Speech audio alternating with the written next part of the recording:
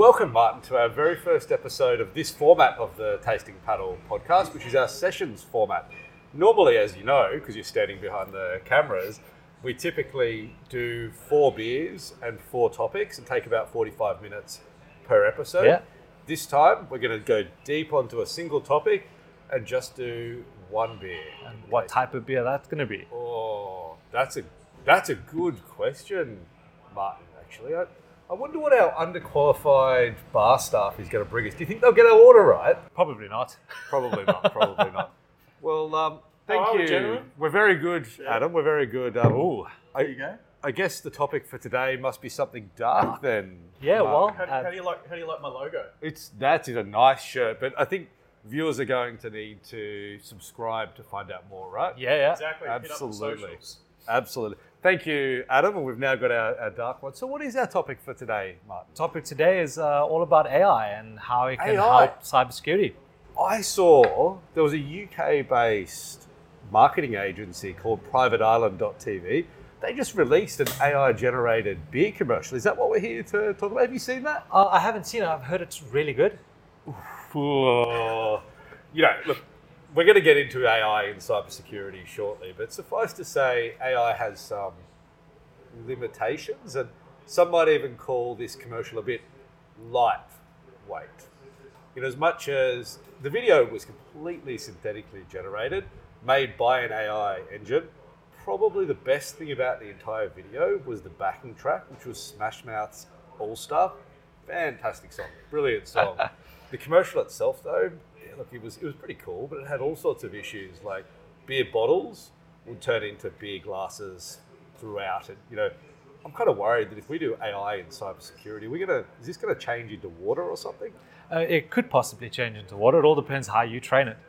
Training is important, but before we get into the topic, because we do need to talk a lot more about AI in cybersecurity, we should probably talk about this very fine beer that Yes. Adam has brought to us for consumption on the tasting paddle. Yes.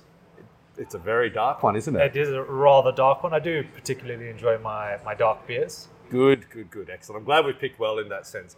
This one here is called Seeker. It's from Seeker Brewery, and it's called Dougie's Porter. So Dougie is actually a dog that just hangs around the brewery, and he's a chocolate Labrador. Ooh. So this is a chocolate porter to honour Dougie the chocolate Labrador. Ooh. It's about 5.5% or so alcohol, so it's a little bit stronger. It's not too strong though. It's a really robust flavour.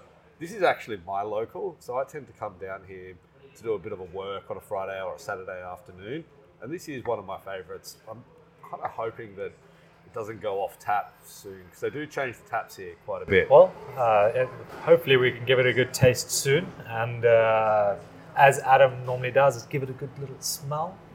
Look, first thing I'll say is a dark beer. We should let it warm up a little bit. So Yeah, I'm it all does look a right. little bit chill. Indeed. And you are supposed to smell it, because you should get a really nice chocolatey roasted aroma. It's almost like walking into a house when a toaster's popped or something like that. Do you want to give it a go? Yeah, why not? Cheers. Cheers. So you can really smell the malts rather than the hops in this beer.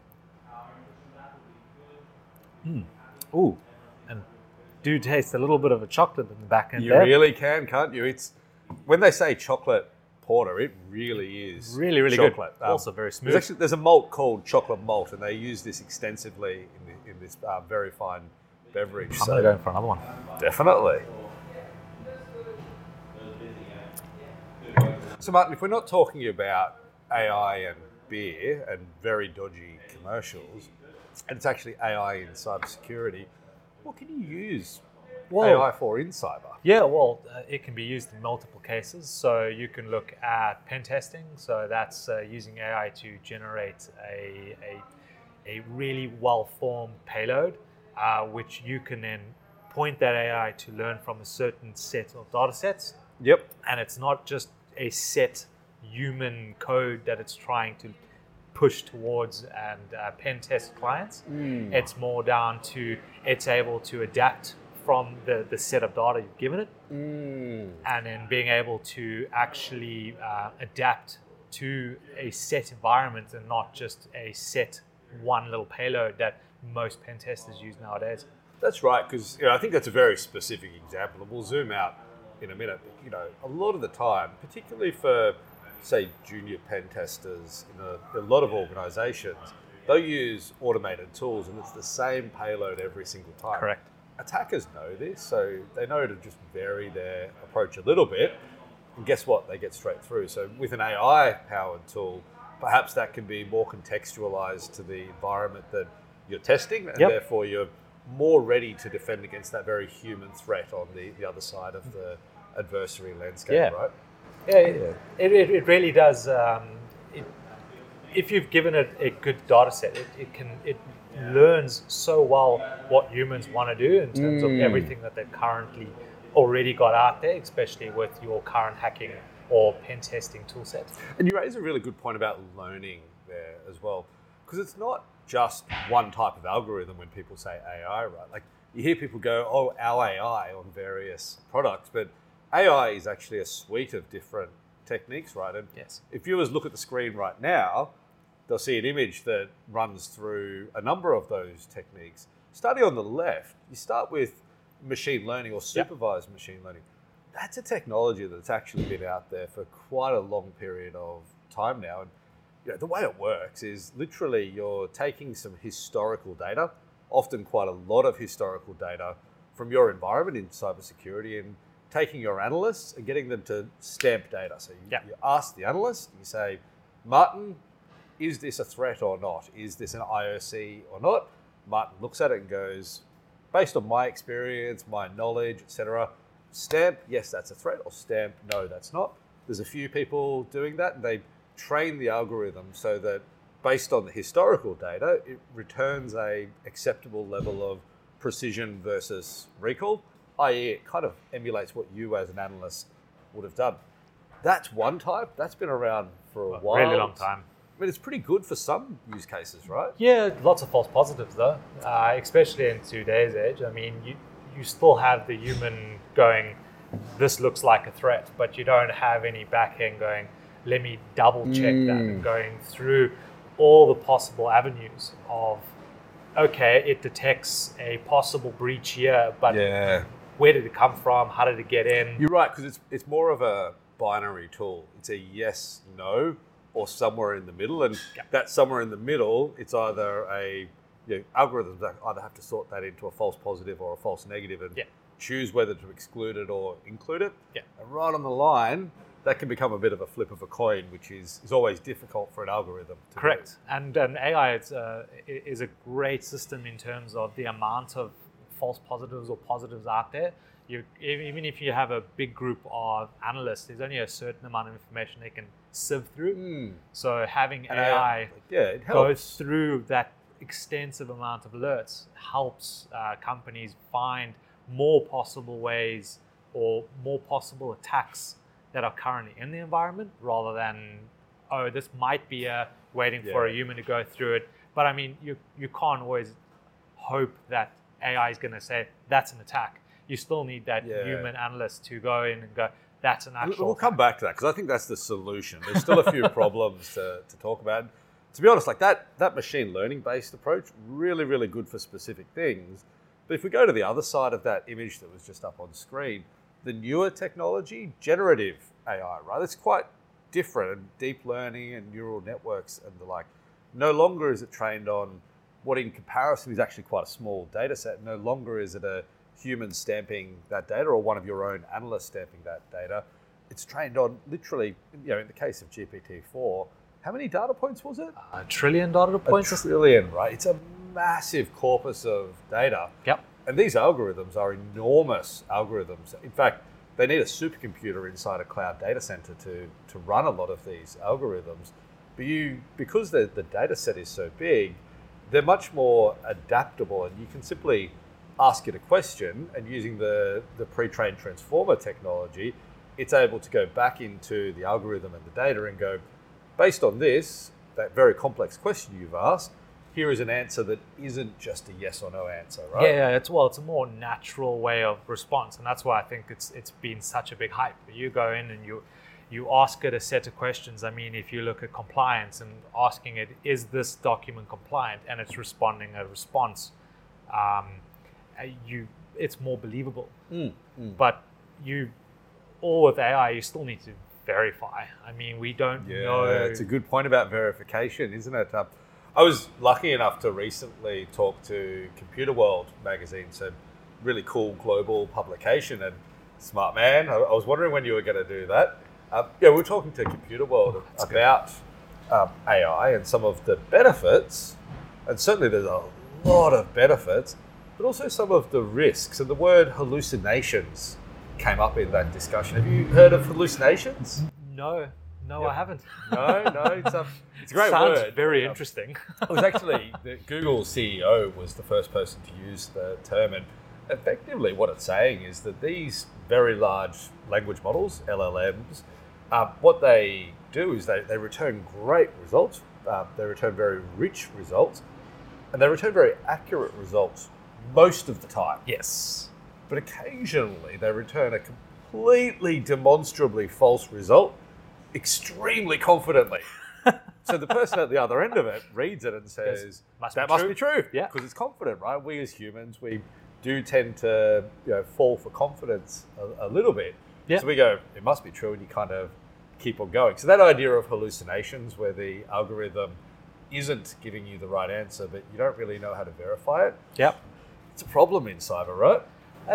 It is. I believe it's more of a human aspect. We just finding easier ways to understand. How do you use it? Speaking of that, how do you use it, and how do you overcome that problem? Well, how I use ChatGPT, or the actual language model, which is available to the consumer, is just being able to take information from our vendors that we currently deal with, and being able. I'm going to pause you there. There's a fly that just came on there. I just got rid of it for you.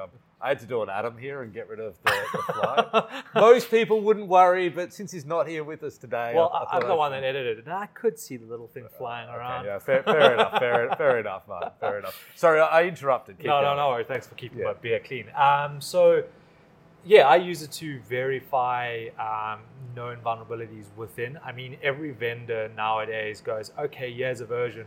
And here's the possible problems that with this version. Yep. So when you have clients come to you and go, cool, we want to do a major update. I mean, you can ask AI to be like, what possible problems could we face? Yep. What are the risks? What are the ways around it? Are there different tool sets that the AI knows about? Yep. I mean, we still got to take my knowledge and our knowledge of cybersecurity and be able to implement it in whatever the AI has given me. But so I'm able using it to help you with that initial research, I guess. What if it does hallucinate? What if it gives you a completely false answer? How do you know?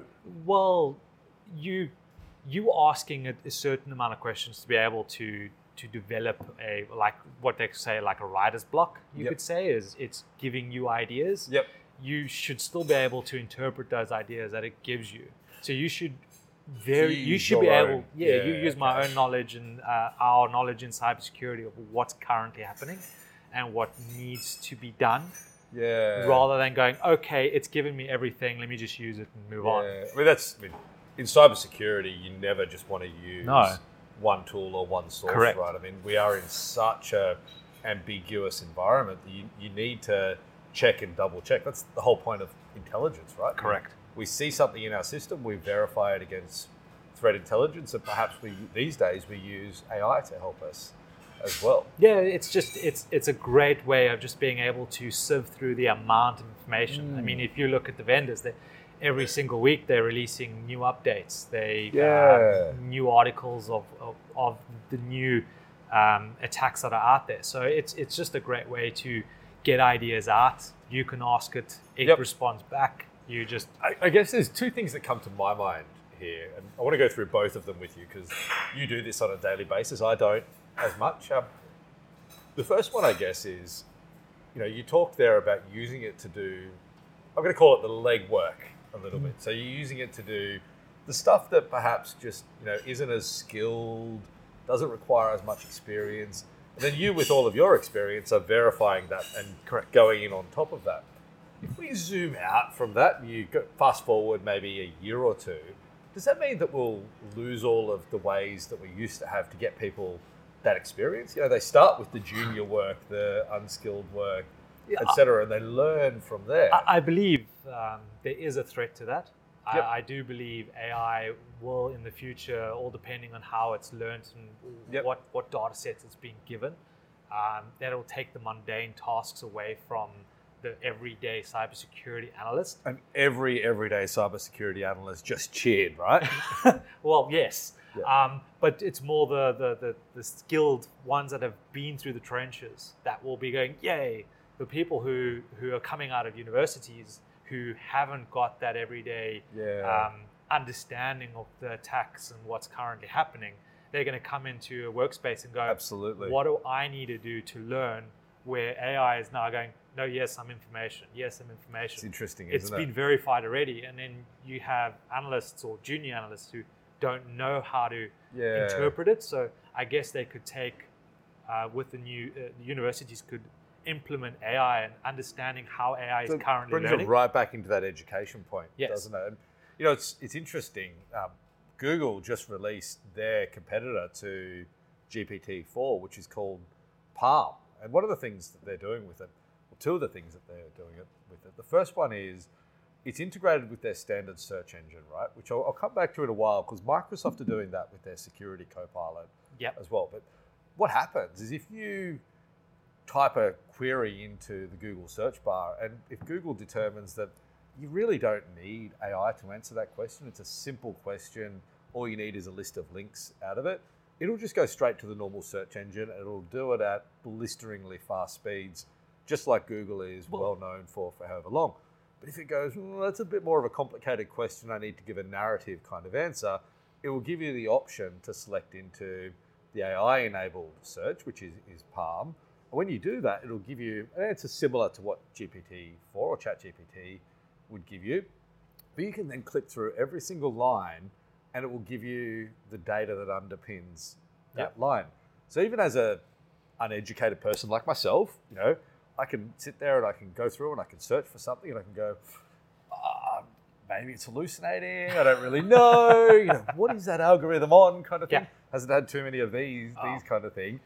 And then at that point, I may not understand the way the algorithm worked, but at least I can go back to the underlying data, right? Which I think is so important in cybersecurity. I mean, it really comes down to if you hand AI bad information, it's going to give you bad information. It is. If you give it good information and verify that the information that's going into the learning model, you'll get more accurate outputs. It really just comes down to if you've got good information, it's gonna be a wonderful tool to work with. But if I think on that, right, like one example I mentioned before was Security Copilot that Microsoft have been talking about. One of the cool things that they're doing, I think, is taking their time. So they've built this solution, and it's going into their tool sets. It's being integrated with their existing tool sets. So it's not something new that people need to learn. It's just giving you additional capability on the existing tool sets. But they're also saying, we're not going to release it quickly. We get that it's all, it's out there and people want these tools, but they're releasing it to a small group of people to start with and going, what are the pitfalls? How can we fix them before they then release it 5 or 6 months later to everybody else? I think that's really important in an environment where technology is changing fast, right? Yeah, and it's giving it to the end user in snippets. So they're integrating the AI, especially with Copilot, and improving what they've currently got. So using AI for word processing. So being able to ask the Copilot, does my scope of work flow correctly? And it'll be able to give you ways to improve it.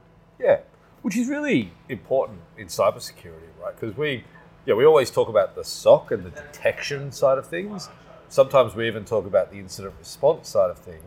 But a huge part of our industry is implementing new technology to keep up with everything else that's going on out there and to keep up with the threats, right? Yep, that's correct. And so AI in cyber has a part to play there. It does. I really do. It's small at the moment. It's still touching base. There's still tons of learning. There's still a complete unknown on AI and cybersecurity. So I think the future is going to be very interesting. And with that, unknown, and we've talked about false positives as a risk. We've talked about hallucinations as a risk. To quote Donald Rumsfeld, there's probably a lot of unknown unknowns, risks that we don't know yet, right? So I almost think that our mitigations to those risks need to be not technology based in a lot of ways. They need to be things that will persist even as the technology and the algorithms evolve. You mentioned one of them, which was education. Yeah. Well, in terms of education, I mean, being able to understand how AI works, having the new generation be able to understand how it learns, how it outputs, how it's able to generate the information it's providing you that humans can understand. And which algorithm fits for particular problems, right? Like machine learning, like we said, is exceptional at some problems. It's great in detections, for example, but in other problems... It's not great at outputs, though. Yeah, exactly. And in other problems, you might say generative AI is much better. So in the incident response scenario that Microsoft are using it for Security Copilot, bringing together large amounts of data to build documentation quickly in an incident response scenario. How good is that? You'd never use a normal supervised machine learning model to do that. No. It's not designed for it. I think you're right. I think we need to educate our analysts and our implementers to understand that. And that's got to be right at the front line too. It can't just be people in projects. It's got to be people in security operations centers. Yeah, that's very true. Yeah. I think the other thing that we talked about as we were prepping for this was this idea of AI as a black box and avoiding that. Well, I mean, it's really an unknown at the moment. Yep. So, I mean, AI as a set tool that we can use, we won't just be able to just always rely on it. No, it's a great point. I mean, the example of Google and Palm, I think, is a great analogy in that maybe Google search is better than using Palm for some things. So rather than necessarily exposing it to people that use Palm for absolutely everything, maybe just use search when it makes sense. And in the case of cyber, if you can get a really quick result doing a classic correlation like you do in Splunk or Sentinel, do you really need to throw AI into that problem space where it's not necessarily going to help as much? Yeah, that's true. Yeah. And I think, for me, the other really big thing, we talked education, we talked understanding and pushing that forward to the front line.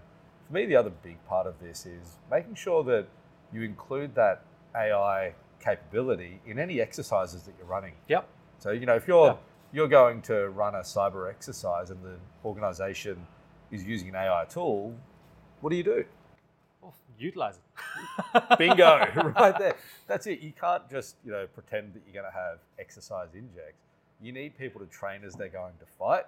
Yeah. If they train as they fight, that means using the tool in the exercise just as they would in real life as well. Yeah, generating some good simulations with AI, training you could even use AI to as a training tool. Most definitely. Actually, training, fail fast type analogy there. What's the biggest AI fail you've seen so far in all of your work? AI fail? Geez, I don't think I've... Other than perhaps drinking your very nice porter far too slow. Well, yeah. I wouldn't say it's generally a fail. I think it's more down to just fact checking. So in how I use it in my everyday life, it's just you asking it a lot of information and it's giving you a lot of information and you actually fact checking the fact checking.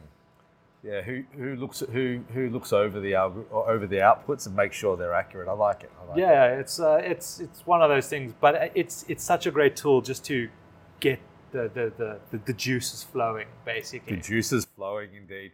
Martin, it's been an absolute pleasure today. I think you're far better in the podcast seat than you are behind the camera. We'll see how the footage turns out with Adam doing it today. But really interesting topic. Thank you so much for giving us your time. I think on that bombshell, let's get back to the fight against cybercrime.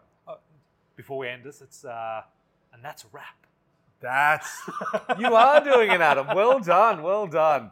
Cheers, Martin. Cheers.